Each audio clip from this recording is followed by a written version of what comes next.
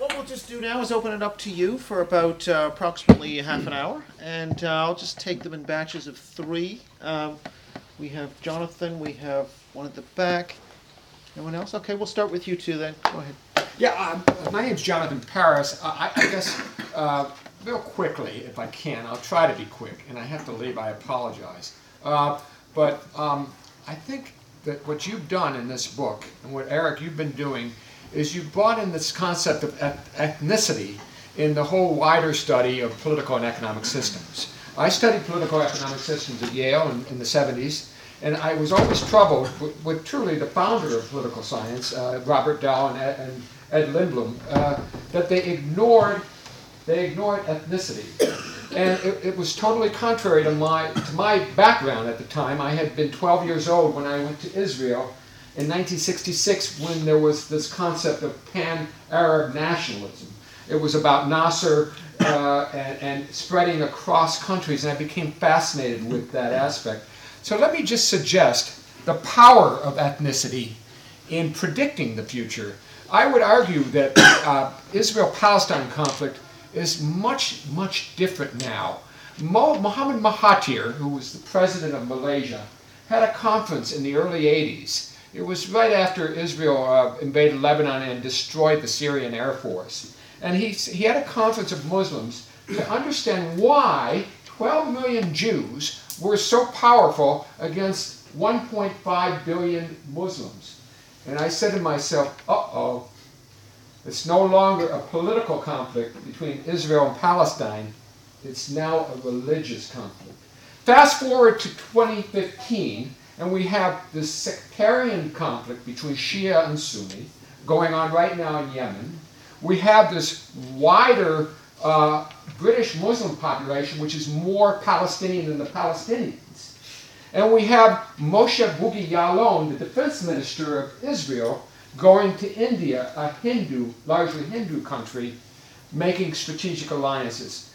I think what you've done in this book is to help us understand the importance of ethnicity and religion in understanding political and economic systems. And I think there's so much that we can do with this to forecast the future. Thank you very much. Thanks, Jonathan.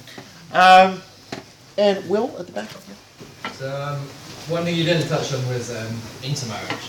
And there's one case historically where this would be an example of, say, hard. It's on intermarriage between ethnicities. There was one case where it could be an example of hard engineering in Ming, China, when the policy was to force Hui Muslims and Han Chinese to marry. So you couldn't marry, if you were Hui, you couldn't marry another Hui, you had to marry a Han. And I was wondering if that's the only example I know of sort of hard intermarriage engineering. I wonder if you knew of any others historically. Shall I reply to those two? Well, yeah, why don't you start with those, yes. And then we'll collect another. Okay, well, first of all, Dean, thank you very much. And indeed, I don't know whether it occurred to you when you were speaking, were it not for religion, we would never have met. That's another story. In terms of the power of ethnicity and religion, and Jonathan's gone, I think you can spend a lot of time defining how many pinheads an angel can dance on, or how many angels can dance on a pinhead, perhaps, around the distinction between the two. And I think every case is different. There's a lot of theory on this subject, and it tends to get quite bogged down.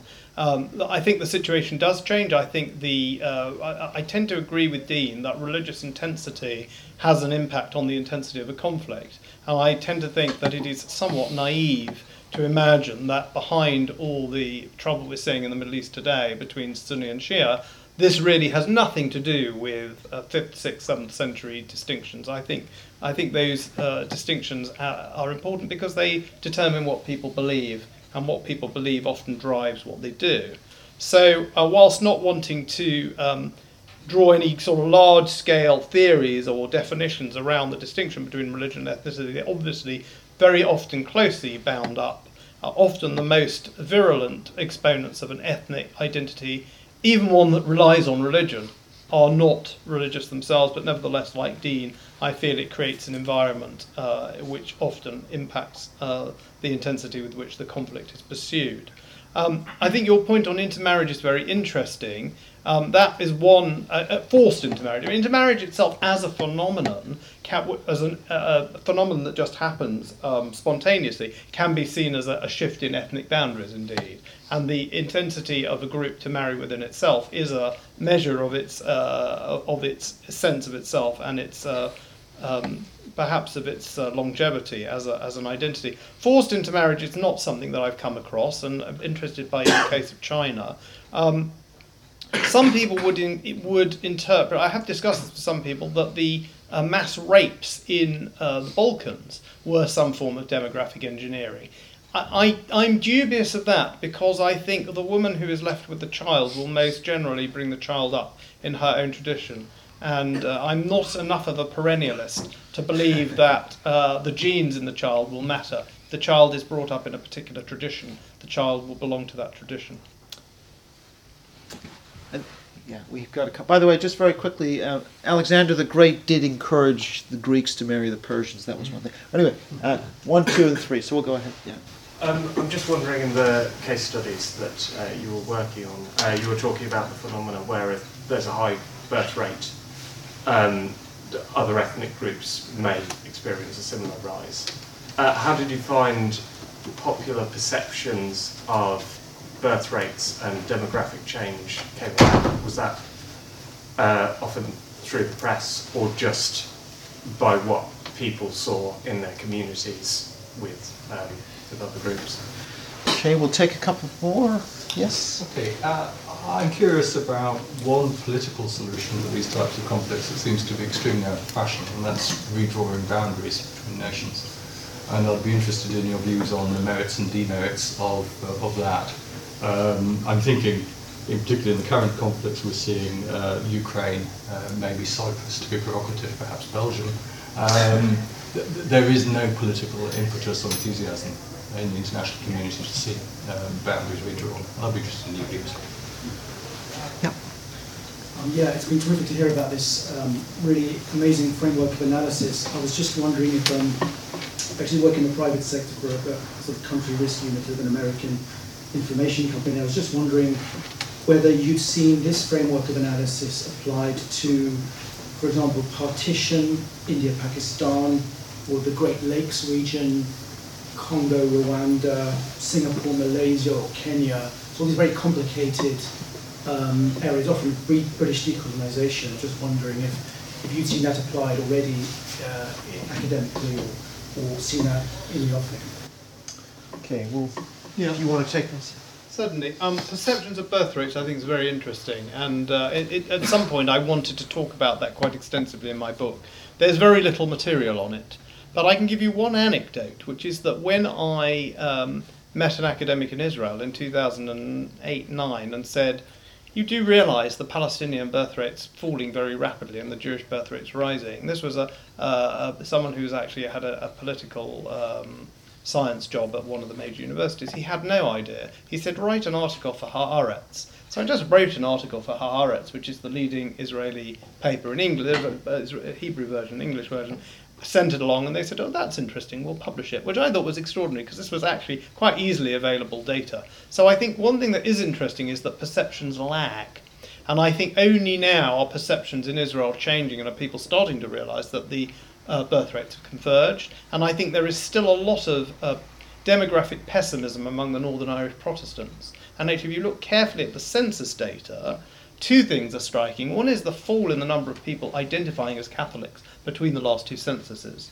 And the other is actually, if you look at the age group by religion, and obviously for the younger groups it's defined by their parents, each cohort, the Catholics, is declining.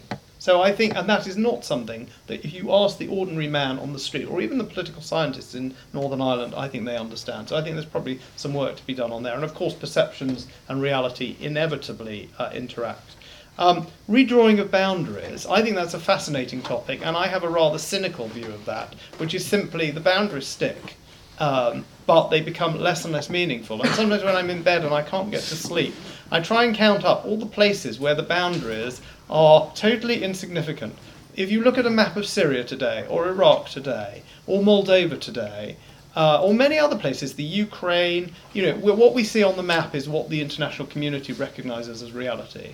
And the gap between what the international community is prepared to recognise as reality and reality is less and less, fits less and less. We might think, well, that's always been that case. Actually, it hasn't. If you look around the Arab world, 20, 30 years ago, every state had a central controlling function. And now, what does Damascus control? What does Baghdad control? What does Benghazi or Tripoli control? Southern Lebanon is not in the control of the Lebanese government. And you can, case after case, it's interesting, not so much in the Americas, but case after case, certainly in the Middle East, certainly in the Balkans. If we think about Bosnia, the international community has decided Bosnia will be a solid state, it will be a single state, it will be on the map as a state. But if decisions get taken in Sarajevo, they will have very little effect in the Serbian parts. Effectively, it's two countries. And I think case after case, the world is very scared to change frontiers because there is a feeling, understandably, that this will give rise to endless wars of borders. And so the borders stick. What is recognised as the borders internationally stick. But that doesn't stop reality on the ground changing. The third point about partition, the Great Lakes, I think I haven't seen a great deal of work on the subject. There is one other book there are two other books on demographic engineering and one article. That's essentially the literature to date. None of them deals, I think, with any of the cases. There is some talk of the partition in India. One interesting case I would mention in India, it's not really the partition, is that there has been a suggestion in the state of Punjab. So the state of Punjab had a Sikh minority, and the state was redrawn in order to create a Sikh majority. So there was Haryana and Himachal Pradesh were created. And it has been suggested that in censuses people were saying they were Hindi speakers rather than Punjabi speakers in order to make it clear that they were Hindus and to diminish the number of Sikhs and therefore possibly to change the boundaries, the internal boundaries in India. But I think there's a lot of work to be done. I think what's interesting about demographic engineering is that wherever you shine the light, something seems to be hidden under a rock. Okay, go ahead. Thank you. That was very interesting. Two very brief, interrelated questions. You talked about demography and ethnic conflict. Why in particular did you choose to focus on demography and ethnic conflict rather than another type of conflict?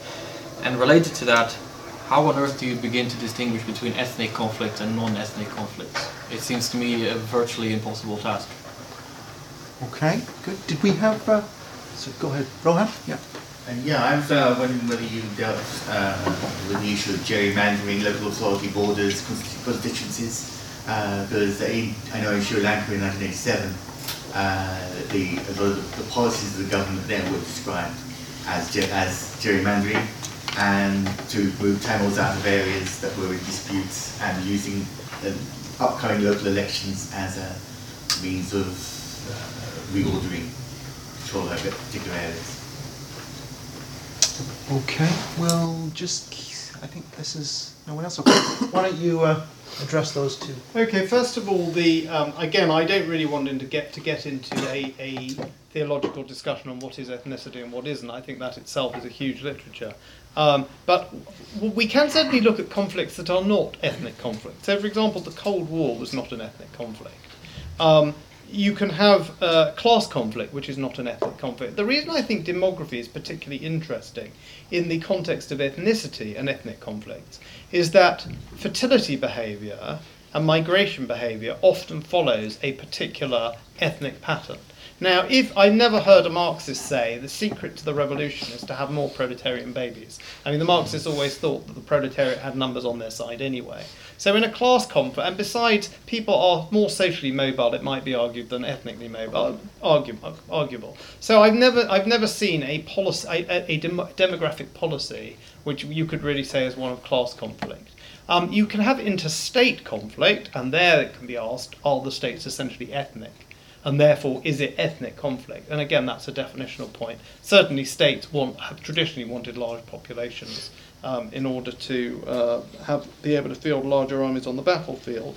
So that probably doesn't satisfactorily answer your question, but I do have some consideration in the book about the nature of ethnicity, what is an ethnic conflict, and why ethnic conflicts become important. I think demographic engineering more naturally fits in ethnic conflict because fertility at least is more ethnic than running along other lines. And I think it's become increasingly important because there's a strong argument to say that the conflict we see in the world today is increasingly of an ethnic nature, however defined. It has been defined. There have been studies that look at conflict or deaths in conflict since the 50s and say that the interstate, normally ethnic conflicts, as opposed to the intrastate, as opposed to the interstate, has taken off, and that almost all conflicts today, and it's quite true. The days of country X declaring war on country Y are far and few between. The situation such as Syria and Iraq, where you have some sort of internal breakdown and some sort of conflict, which I think is essentially ethnic or sectarian in nature, are more and more common. And that's another reason I think that demographic engineering matters more. Gerrymandering is another subject which has been raised. I think it's quite important to distinguish between two things. If you draw the constituency boundaries in order to gerrymander and you don't move anybody, that is a subversion of democracy. That is a subversion of demography. It's finding a way around it. I wouldn't say it was demographic engineering. I would say it is a subversion of the democratic system. If you actually move people, as I mentioned in Sri Lanka, if you actually settle people into particular areas, either for political reasons because of constituencies, and one thinks of Shirley Porter actually, those of us who remember, and that would be perhaps a case of class demographic engineering, or in the case of Sri Lanka specifically because there are strategic positions which would block a contiguous Tamil state, then I would say that was demographic engineering, yes. Okay. Is there anyone else? Did you want to? Yes. Yeah. I just want to ask whether you did come across different policies of different examples of demographic engineering between mainland Israel and occupied territories, concerning mainly population of settlers, or whether there is not huge variation, if there was. Well, I think they are two different issues. Israel has been concerned about the solidity of the Jewish majority within pre-1967 Israel. They have been they've been very careful not to have discriminatory fertility policies. There were extra benefits for army veterans, and very often Arabs didn't serve in the army, and most Jews did. And there have been some claims that Jews who didn't serve in the army got the benefits anyway. They didn't last for terribly long. They weren't very great, and they've been finished with. So there's a very interesting quotation from a lady called Rebecca Steinfeld, who's done some work on this, that Ben Gurion, the first Prime Minister of Israel, said very specifically, we cannot have discriminatory fertility policies. We cannot encourage Jews and not Arabs to have children. We must be impartial. What the third sector does is up to them. Anything like that must happen through the informal sector. So that's within Israel, and I think the policies have been quite fair between the two communities. Clearly, there have been efforts to settle Jews in places like the Galilee, and you could say that's a form of demographic engineering, although clearly they were fairly empty and in need of habitation, and there were people coming into the country.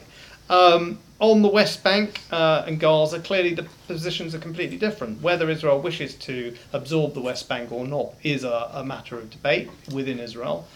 Some have, certainly the actual settlement strategies have been different. The Labour Party, which traditionally had actually started the settlements, started it in unoccupied areas in the Jordan Valley, hoping under the Alon plan to possibly absorb the less populated areas. Those settlements that started in the 70s under right-wing governments have been more located in places of historic religious significance, or possibly quite demonstrably in areas populated by Palestinians. And obviously the Gaza Strip has been a very different case again, with a really half-hearted effort to settle it. In fact, Arnon Sofer, who Dean mentioned and who I met, said that he pointed out to Sharon that the total birth rate, the births in Gaza in a few months was the size of the Jewish settlement there in the late 80s, early 90s. So I think each case has been somewhat different. Got a couple of questions here. Yeah, we have a few more minutes. Probably these might have to be the last two, so go ahead. Yeah. So you touched upon the issue of nationalism earlier in the talk. So I'm wondering, what role do you think that demographic engineering had in the rise of nations? And especially, I think what you call the hard demographic engineering maybe has received more attention in the sense of ethnic cleansing, and you have controversial work of Michael Mann on that. But soft engineering, maybe not so much. I think Benedict Anderson, in his revised version of Imagined Community, does include censuses and maps as ways in which nations are created, but I don't think he develops much in that. And so what role would you say that demographic engineering had in the creation of nations? And is demographic engineering also a modern phenomenon, or do we see that before the rise of nations? Okay.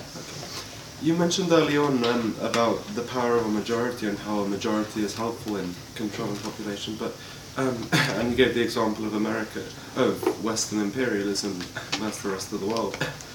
But is that really the case, that the majority is actually powerful, that a majority is actually useful, or is it a case that a well-organised and well-structured minority who is skillful in the art of demographic engineering is the triumphant party rather than a majority, and numbers are really irrelevant? Okay. Okay, to answer those, I mean, I haven't really got time to go into Michael Mann in any detail. I think that just for people's benefit, the basic theory is the pre-modern state, however defined, is not ethnic. It has a ruling caste. They don't really care who the peasants are, as long as they create some kind of surplus that keeps the thing going. It's modernity. It's the dark side of democracy, as Mann calls it, that has created this ethnicity. Is that really the case? Our mutual friend Anthony Smith, who's a great theorist, we have had many discussions on the subject of when is the nation, one of his favourite topics. I don't really want to get drawn into that, but I would say somewhere in my book, I wish I could find it, I have my quotation from my oldest source is actually from the book of Exodus, where King Pharaoh the Pharaoh of Egypt is fretting over the rise of all those Jewish babies. So, there's certainly some evidence in the Bible that it could be a pre-modern phenomenon. Do numbers matter?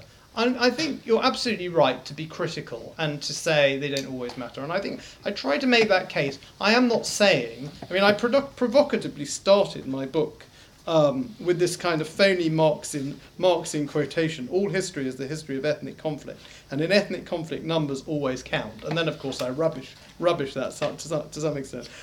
I just think numbers count. They are not the only thing. I think they do matter in many conflict situations because of boots on the ground, because the bigger tribe normally wins the battle. They have often in history been insignificant. When one side gets a technological advantage, we have got the Maxim gun and they have not. Britain would not. The whole European expansion into the world was based on a huge technological advantage. But once those technological advantages go, and once you get into an era of democratic legitimacy, then I think numbers count more. They'll never be everything, but I think they're actually more and more important as democracy spreads, and it's harder and harder for minorities to justify their control over majorities. Well, thank you, Paul, for very good answers. Thanks very much. Just to say two things. One is that copies of the book are at the back, and Paul will, I think, be good enough to sign for those who wish to. And also we're going to have a reception. But before we do that, Paul's publisher wants to come up and just say a few words. So, actually, if you just want to speak there, that'd be great. Just very briefly, I really just want to say thank you to Paul. It was a real pleasure working with him on this book, and we're just delighted to have it in our International Population Studies series. And also thank you to the series editor, Professor Phil Rees at Leeds University, for his help with the book as well. And finally to Paul's daughter for the cover art as well. I want to mention that. Books are on sale at better than half price, £30, so come and see me, or I can take orders. Thank you. Thanks very much. Okay.